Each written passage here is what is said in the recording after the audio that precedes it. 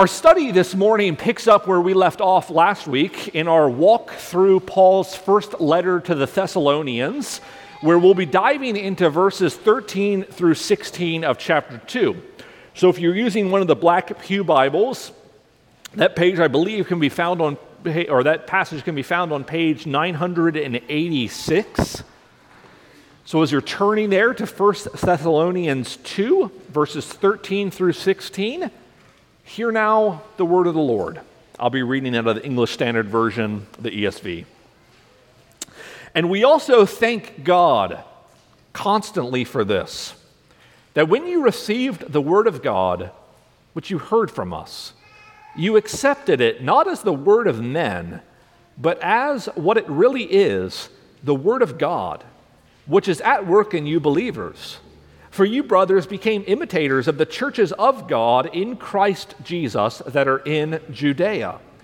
For you suffered the same things from your own countrymen as they did from the Jews, who killed both the Lord Jesus and the prophets, and drove us out, and displease God, and oppose all mankind, by hindering us from speaking to the Gentiles that they might be saved, so as always to fill up the measure of their sins.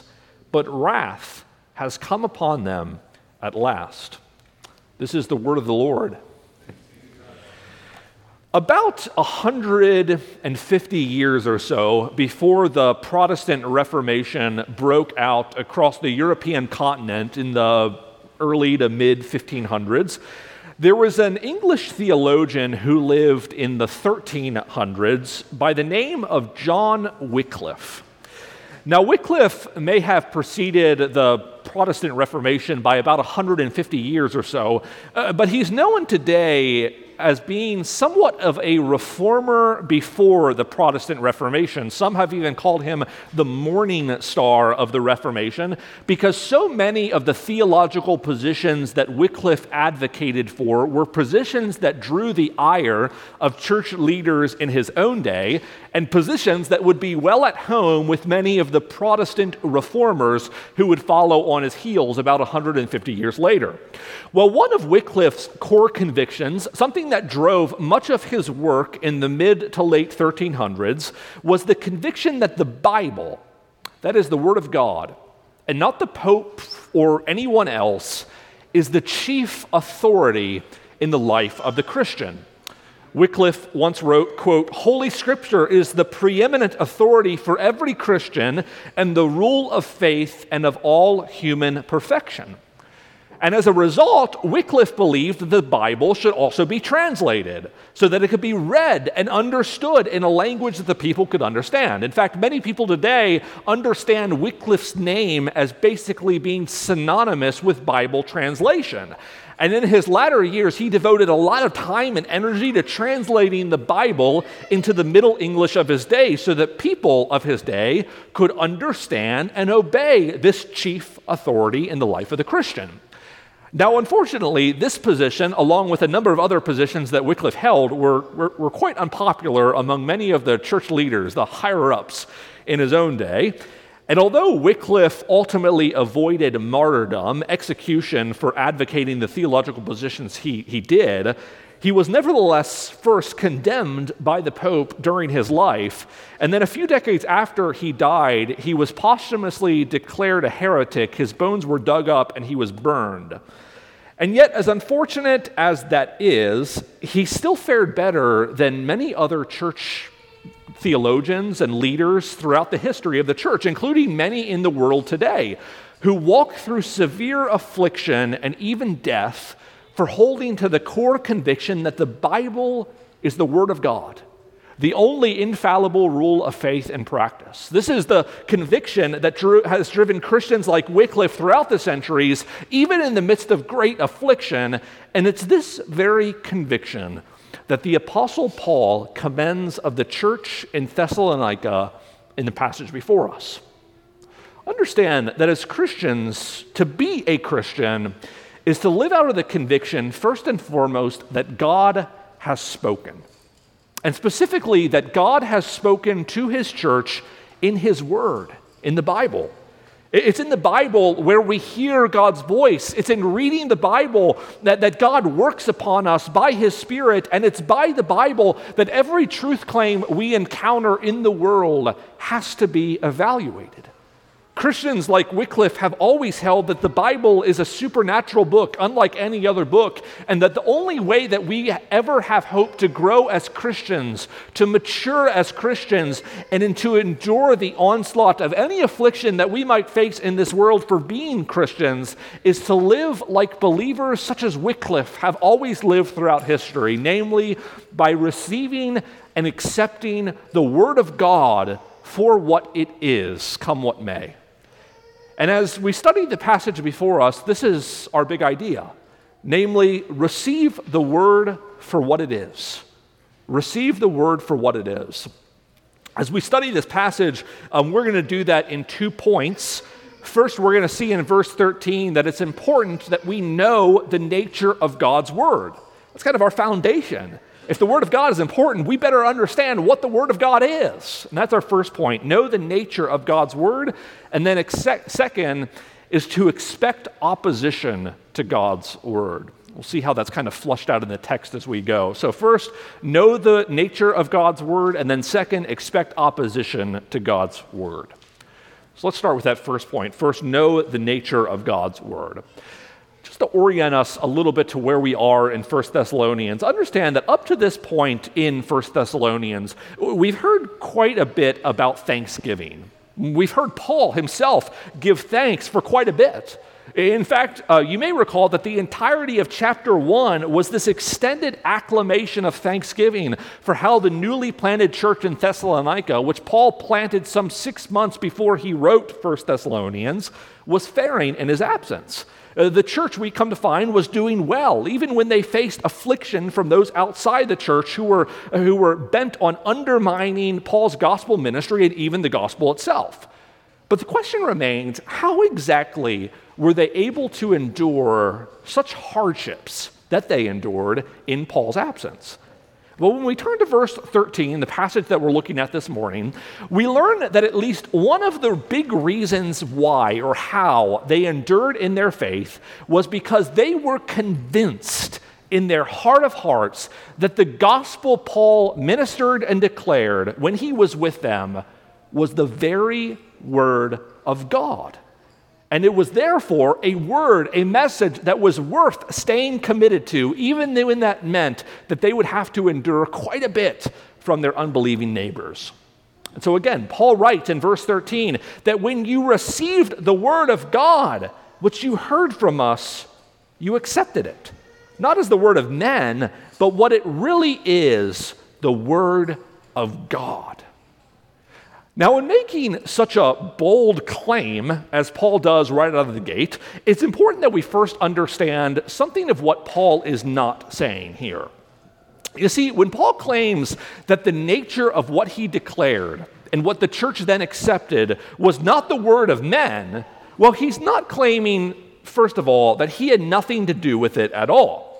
Understand that throughout God's redemptive work in history, in both the Old Testament and the New Testament, God has seen fit in his wisdom that in giving his word to his church, that he would do so by appointing certain offices or officers in his church for a particular time to serve as his authoritative spokesman. And one of those offices in the early church were the apostles. Understand that as an apostle of God, that's an office that Paul himself held, something he reminds us of earlier in chapter 2, verse 6.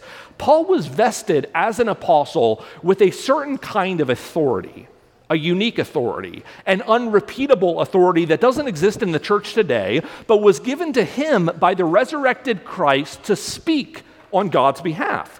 Just like the prophets of the Old Testament were called and commissioned by God to be his authoritative spokesman and to say to Israel, as they often did, "Thus saith the Lord," or "Thus says the Lord," well, so too the apostles, including Paul, were commissioned to speak as God's mouthpiece to the New Testament churches, including the church in Thessalonica, whose written words we ultimately have preserved for us in the scriptures of the New Testament.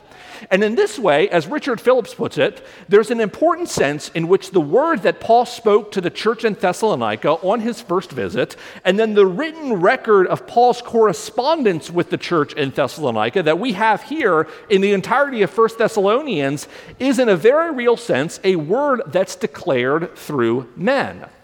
This is how another apostle, the apostle Peter, puts it in 2 Peter 1:21, where he writes, quote, "For no prophecy was ever produced by the will of man, but men spoke from God as they were carried along by the Holy Spirit." You see, in rightly claiming that Paul's words and Peter's words and Jeremiah's words are ultimately the word of God, and we'll talk about what that means in a moment, we still recognize that God worked through these men in history, in their special offices, through their unique writing styles and personalities, and in the very human languages that they knew to produce ultimately what he wanted them to say. And yet, while we understand that this is the means that God appointed to deliver his word to his church, throughout human history, redemptive history, he used appointed officers like prophets and then apostles, that these men didn't simply catch some golden tablets that floated out of the sky and then hand them over to the church. Again, God used them and worked in them in ordinary ways. With all that being said, we still have to recognize that the word they spoke and then penned was ultimately the divinely inspired word of God.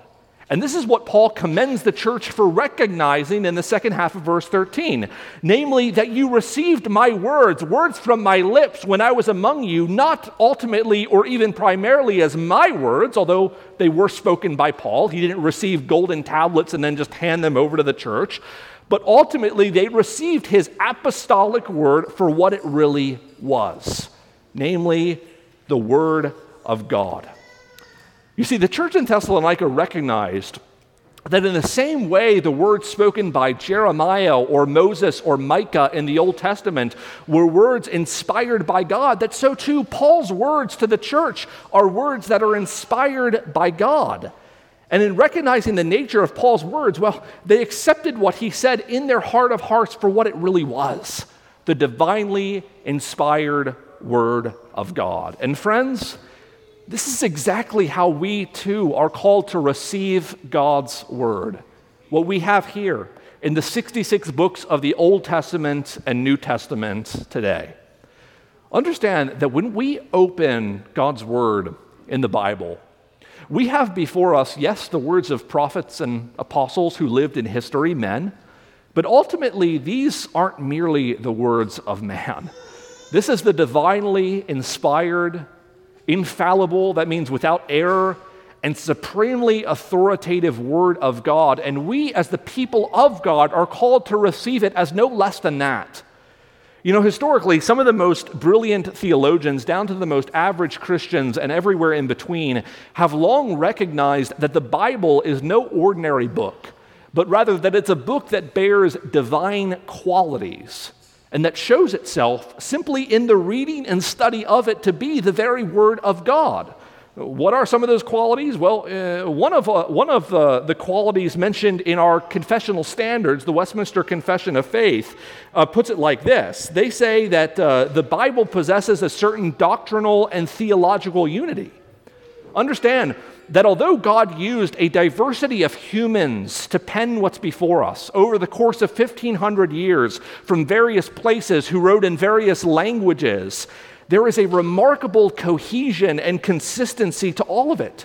All the 66 books we find in the Bible work together to tell one grand story, and each part agrees with the other parts in their whole. We also find that when we dive into the Bible, that this is a beautiful book. It's a theologically majestic book, unveiling significant truths that humble us as readers when we read it by faith. And in all of these ways, the Bible reflects its divine author, its divine source, and proves itself to be no ordinary book. Now, even if this is, objectively speaking, what the Bible is, even if some don't recognize that, well, then we would do well as Christians today, at the very least, to read and to see the Bible for what it is. In fact, theologian Charles Hodge has written, quote, "The best evidence of the Bible's being the Word of God is to be found between its covers. It proves itself."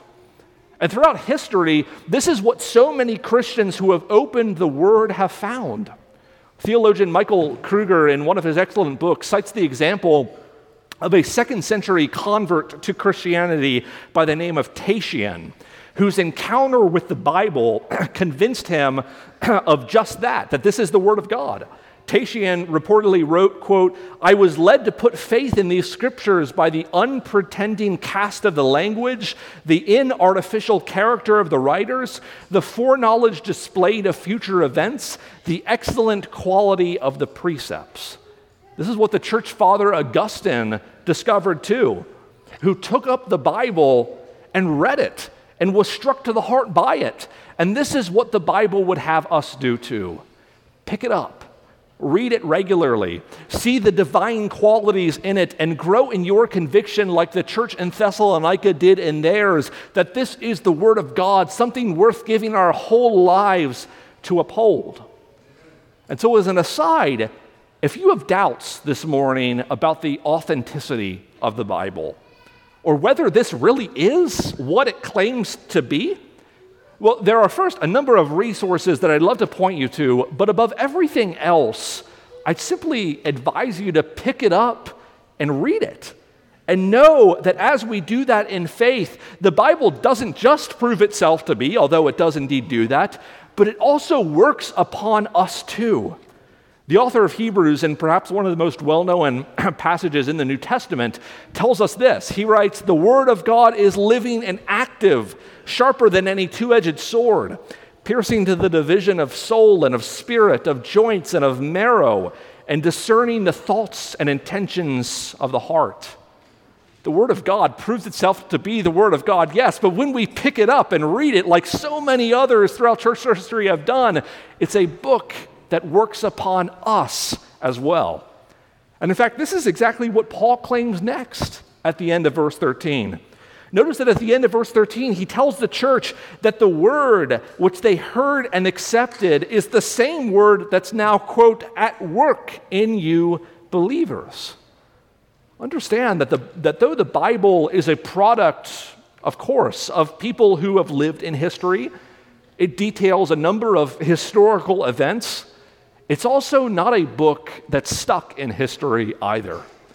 Through the Spirit who inspired the apostles and the prophets to pen and write what they did in their own day, the Word of God powerfully works upon us as the people of God in our own day, in convicting us of our sins as we read it, and encouraging us in the hope of the gospel as we read about the gospel, and then in spurring us on in our sanctification and in making us more certain in the process of the gospel we confess. And so putting all of this together, do the scriptures have that effect on you? Do you recognize the Bible for what it is? And then do you handle it in a way that's fitted to what we have in our possession? Let me tell you a story. One of the oldest complete Bibles that's in existence today is a Bible called Codex Vaticanus. It's a Bible, a really old Bible that dates from around the 4th century AD. We have plenty of other Bible manuscripts that are older than that, but this is I think the oldest complete Bible. Well, a few years ago, the owners of Codex Vaticanus, the Vatican, produced a very limited number of exact copies of this Bible. The copies were so precise that even the paper was stained in the same places as the original. And interestingly, one of my seminary professors was somehow able to purchase one of these expensive copies for the seminary I went to for nerds like me to enjoy. But even though this was a copy that wasn't 1,700 years old like the original, it still had to be handled when he would pull it out with incredible care. It was a really expensive copy, for one thing. The paper was incredibly fragile, and because you couldn't get oil from your skin on it, you had to wear these white gloves every time you thumbed through this table-sized Bible. In short, it had to be handled incredibly delicately, and anytime the professor broke it out, this heavy table-sized Bible, it was a dramatic kind of event as we all stood around it and thumbed through it carefully with these white gloves on. Now, even though there's nothing theologically significant in the actual age of a copy of the Bible or the technology it uses, it's not the paper or the ink that makes the Bible the Word of God, there's something of a parable in this, I think, into how we're called to handle the Word in whatever format we end up handling it today.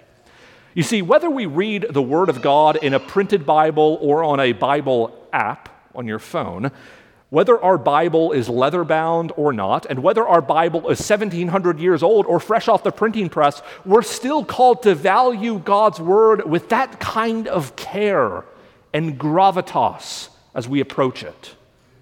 And so ask yourself the question, is that my approach to this book? On the one hand, this is a question that everyone who has any kind of responsibility in teaching the Word of God should ask him or herself, even if the only context you have for doing that is in your home or with your family. Well, recognizing that, of course, there are a lot of good books out there that help us wrestle through the content of the Bible or help us understand ourselves better or the world. At the end of the day, there's only one book in existence that's living and active. And so does that book have pride of place in the wisdom that you seek to instill among those entrusted to your care? And when you open the Bible, if you're entrusted with teaching it at any kind of level, do you handle it in a way that's fitted to the kind of book it is? Understand that as teachers, we have a responsibility not just to open up this book and shoot from the hip, but to devote intentional time of study and prayer so that we would proclaim it out of a place of thoughtfulness and care that's fitted to what this is. But on the other hand, this is also a question that every Christian who hears and handles the Word of God is called to ask him or herself too. First, do you recognize and appreciate the weight and value of God's Word by actually turning to the Word and reading it? If we really believed what we rightly confess about the Word and what Paul claims about it, then this should be a regular and indispensable staple of our spiritual diet. But then second, when we hear the Word preached or taught or we study it ourselves on our own, do we really hunger to know God better through it? Do we spend the time to plunge its depths, or are you really only looking to check a box to say you've done your Bible reading and all will be good? Ask yourself the question, do I really appreciate and value God's Word as the life-giving nourishment that it is? Well, it's with this question in mind, the probing question about how we understand the nature of God's Word and then functionally approach God's Word, that Paul now transitions in verses 14 through 16 into something else, where we learn that it's only when we believe and receive God's Word for what it is that we'll have any hope of enduring the reproach and affliction that God throughout history calls His people to walk in. So this leads to our second point, where we are called to expect opposition to God's Word. Notice that when we turn to verses 14 through 16, well, we come to find out, among other things, that the church in Thessalonica was probably learning the same lesson that Wycliffe and others throughout church history had to learn the hard way, namely that holding to the conviction that the apostolic word, and by extension the Bible, is the authoritative Word of God, well, that can be a conviction that brings cost when we hold to it. And this is what Paul reflects upon in verse 14, as he continues to thank God that the church treated his words for what they are and was so convinced by them that they were willing to endure affliction and suffering for that. But in giving thanks for the church in this way, Paul reminds them right out of the gate that they also weren't alone in this approach either.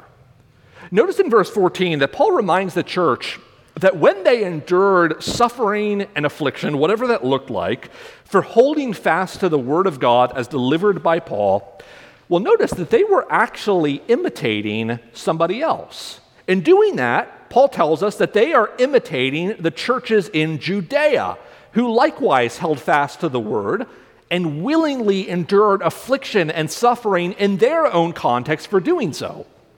Now, it's not clear if Paul has one particular event in mind when he cites the suffering of the churches in Judea.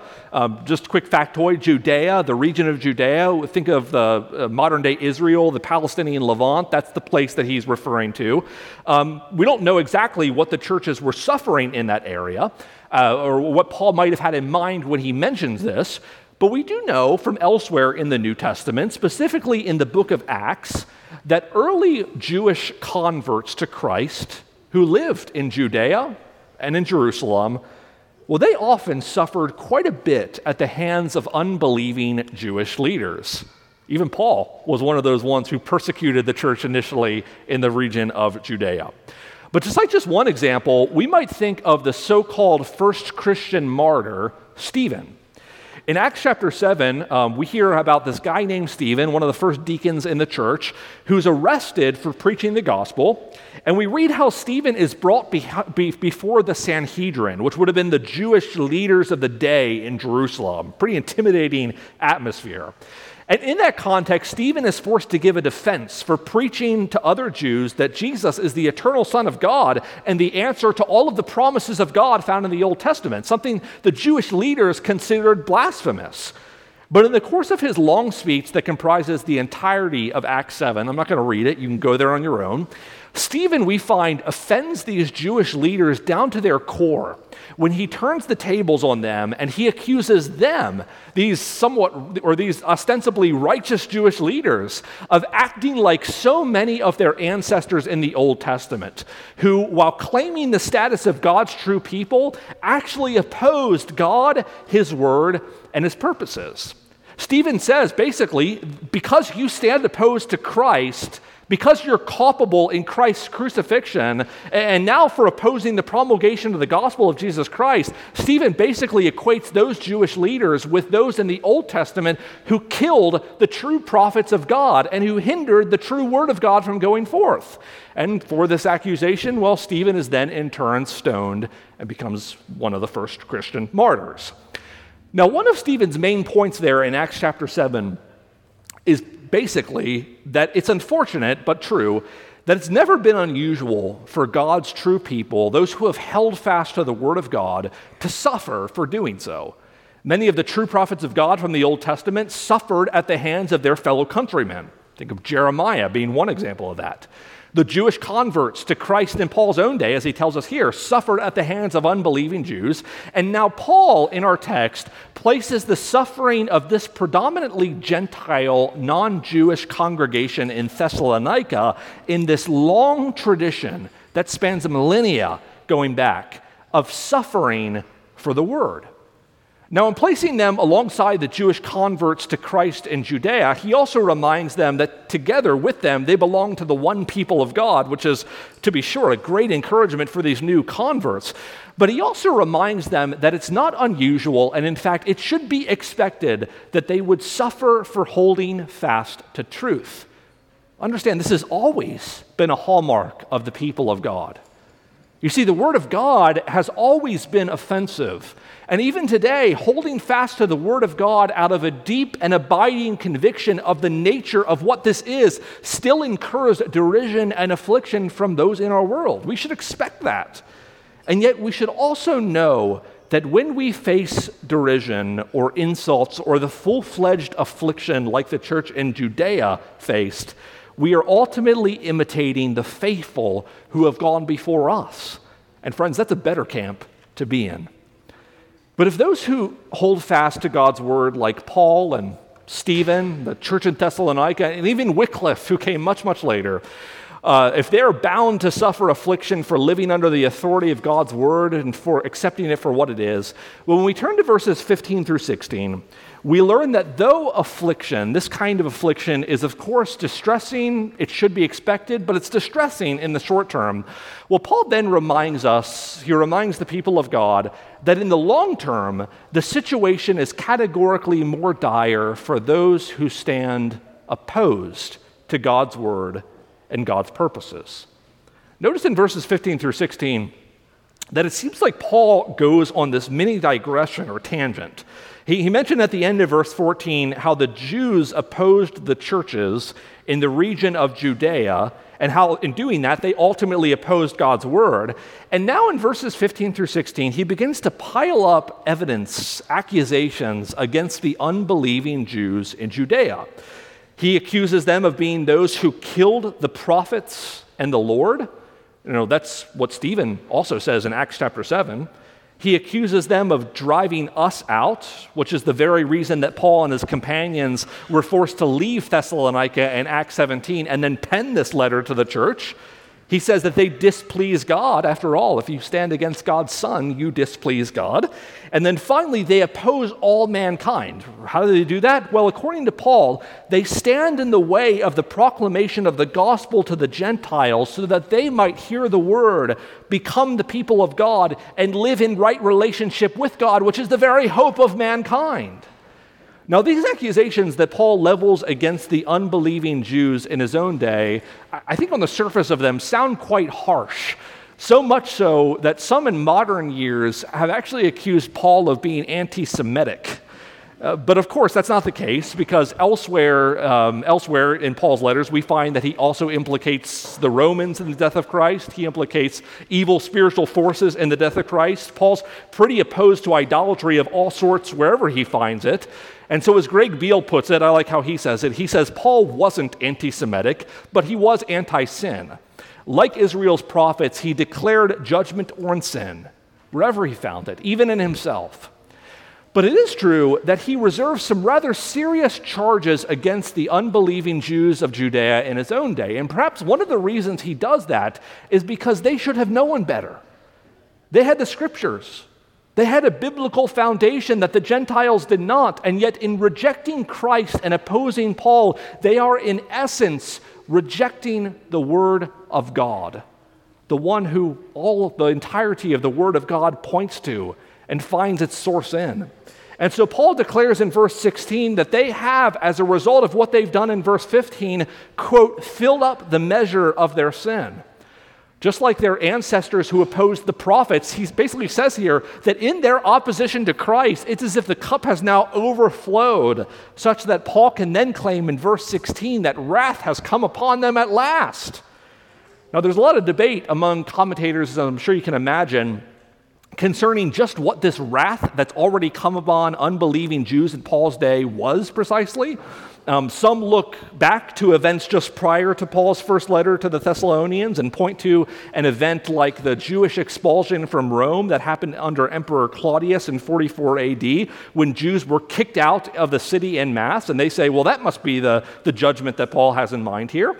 Others see this claim as a reference to 70 AD, when the Jewish temple in Jerusalem was destroyed, as if Paul sees this event as so certain that even though he's writing here 20 years before that happened, he's able to speak of it in the past tense, and that's possible too. But whatever the historical form of God's wrath that's already come on unbelieving Jews that Paul has in mind, I don't think we can entirely be sure about what it was. The historical manifestation will most certainly one day give way to an even greater and ultimate form of God's wrath that will most certainly come upon all unbelief at the end of the age.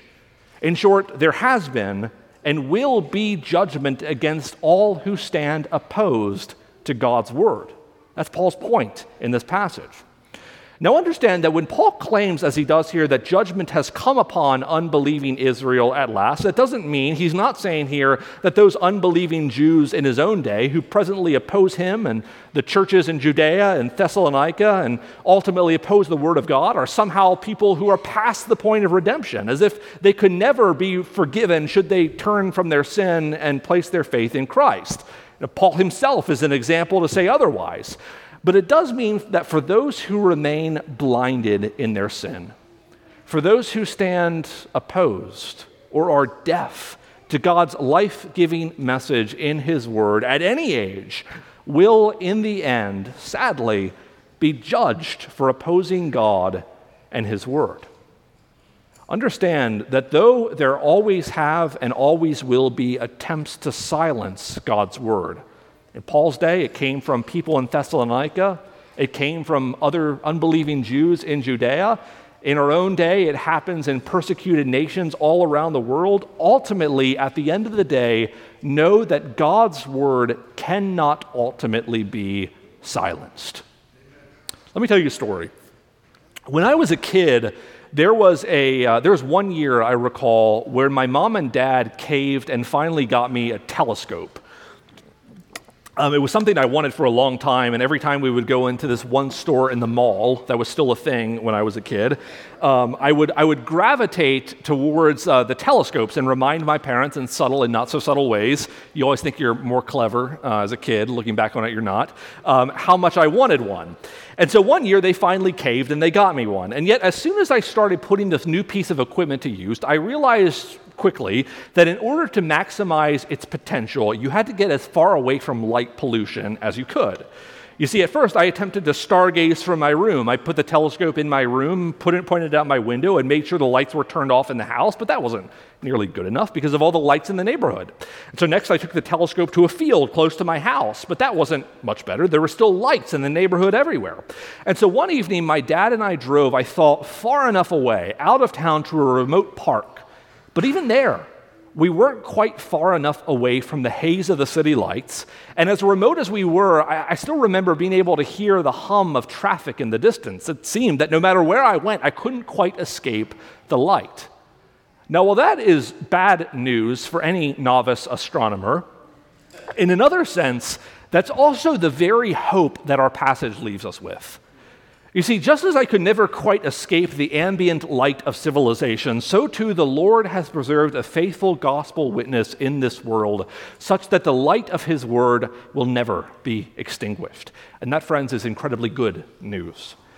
Now, to be sure, there will always be attempts in our world to do just that. We can look to examples throughout the history of the church, all throughout the world, where there have been everyone from those who profess Christ, who would seem to be insiders, think about Wycliffe's own day, to the most militant atheists, all of whom have sought to stamp out faithful heralds of the Word of God and even the Word itself. And yet, just as the Lord preserved 7,000 who did not bow their knee to Baal in Elijah's day, the Lord preserves a faithful gospel witness in our own day as well. But while that should be a great encouragement to us, and it should be, it also leaves us with a question that we would do well to ask ourselves too.